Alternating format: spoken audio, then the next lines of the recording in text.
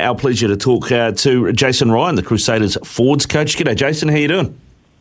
Yeah, morning, Ricardo. Good, thanks. Good to be on. Yeah, mate, thanks for making some time for us. No chance of fog in Christchurch, is there?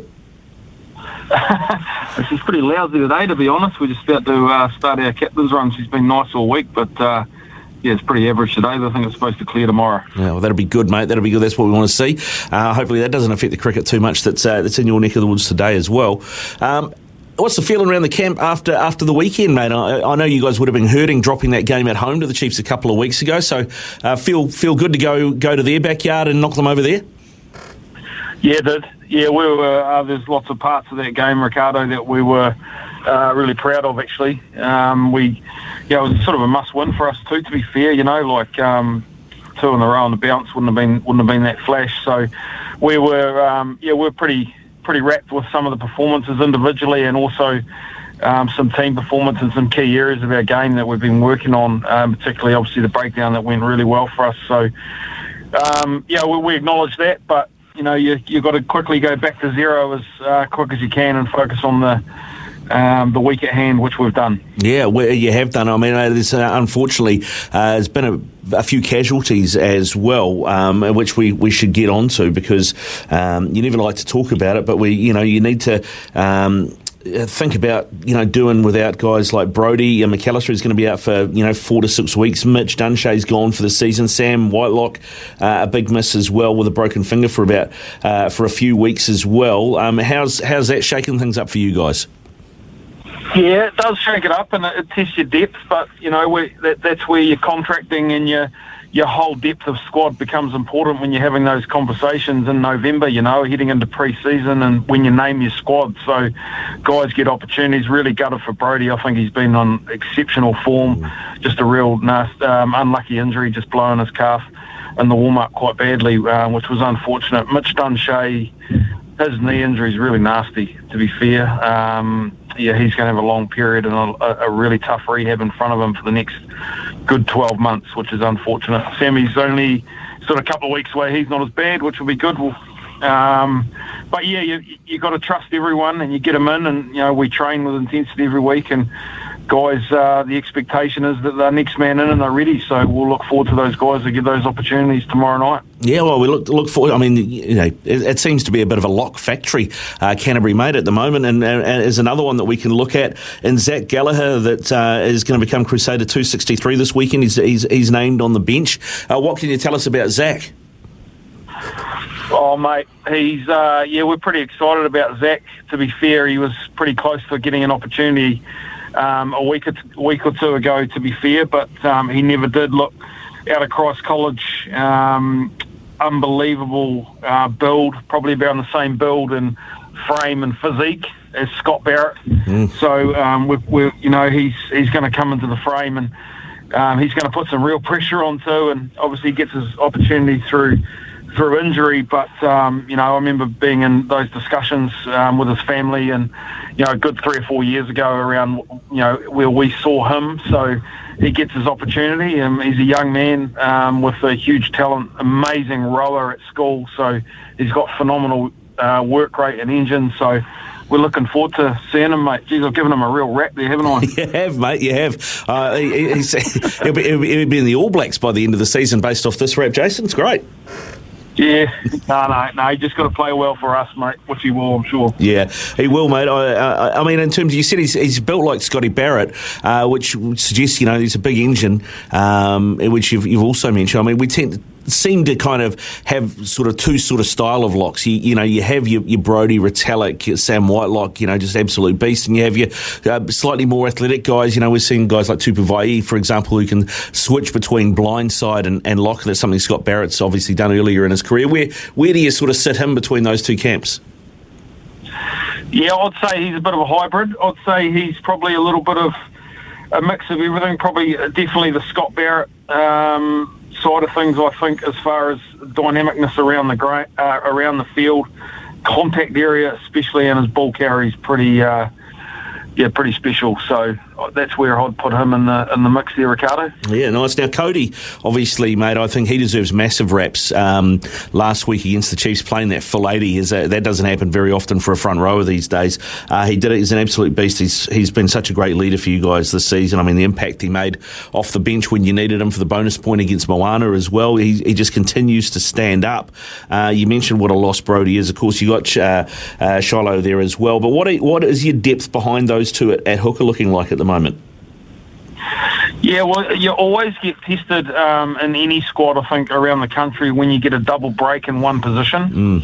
So we wouldn't want to get another break at hooker. We'd be pretty exposed then. But we've got a guy, Ricky Jackson, who's come in, who's at the Highlanders. He's like training cover at the moment.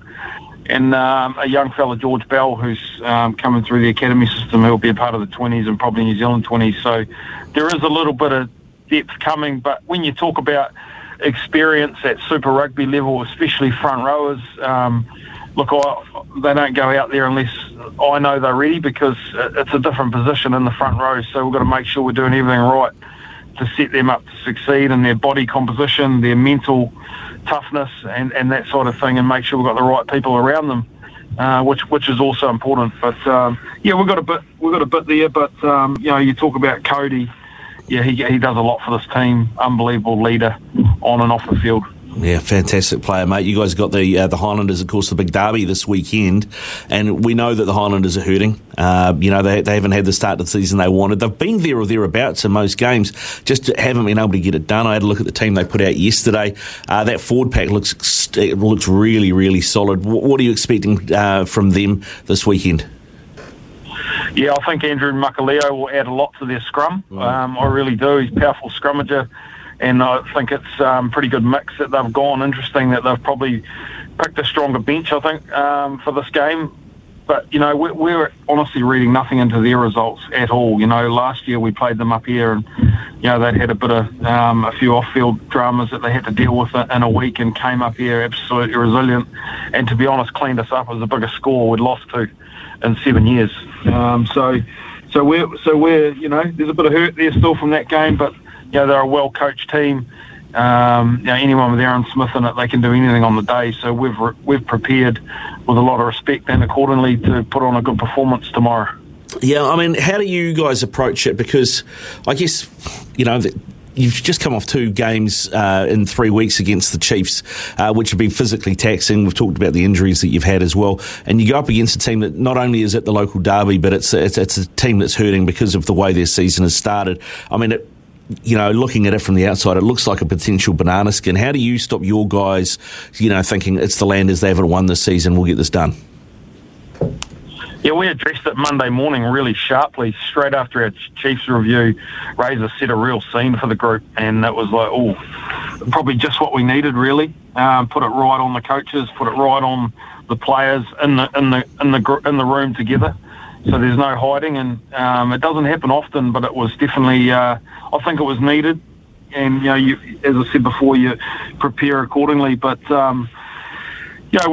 know that it's going to be a big job at hand, and you just got to keep the boys sharp. I think during your weeks, look, you're not getting any fitter this time of year at trainings. You are, you're learning during the game, so and getting your game right under pressure. So making sure that we just keep our meetings sharp and fresh, and always evolving that, so we're not just talking about the same things, and get different people presenting, and all those sort of things help set your week up.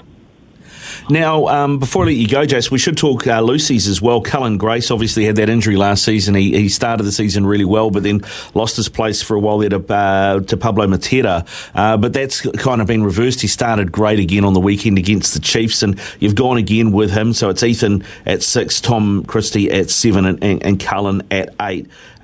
The depth there is great, as well as it always is with these Crusaders sides, but it does leave Pablo on the bench, who of course was such a big off-season signing. Where do you see his best position? Because I know he's played 8 for you, he's played 6 for you. Where do you think he sits best? Oh, look, he's actually genuinely good at all of them. And it's a bit of a luxury that we've got, that he can actually float. I think what you're seeing, like you talk about Cully, he was outstanding in the week and last weekend against the Chiefs. The big one for him now is consistency of performances. He adds a lot to our line out. He's an unbelievably explosive jumper, and he's fast, a lot like Kieran Reid was. So that's a real point of difference for us in our line out, as well as having 2 lock jumpers. So you've got genuinely good three or four jumping options in your line out. But I think what Pablo, a lot of people seeing what he's doing on the field, and he played some good games for us, and particularly the last game he played. But he's adding a lot of little technical details during the week to these loose forwards of ours, which are relatively young, to be fair. Tom, Cully, and Ethan. They're not that experienced, but he's adding a lot in preparation and just trying to be world leading in your position. So that's great. Yeah, no, fantastic, mate. You guys are looking good, strength to strength, and from what I've seen, it looks like I know a long way to go, but it looks like it'll be you and the Chiefs duking it out again for the title come the end of the season. Thanks for coming on today, mate, and best of luck tonight. Tomorrow night against the Landers. I think it's going to be a great game. Yeah, no problem, Ricardo. Great to talk to you.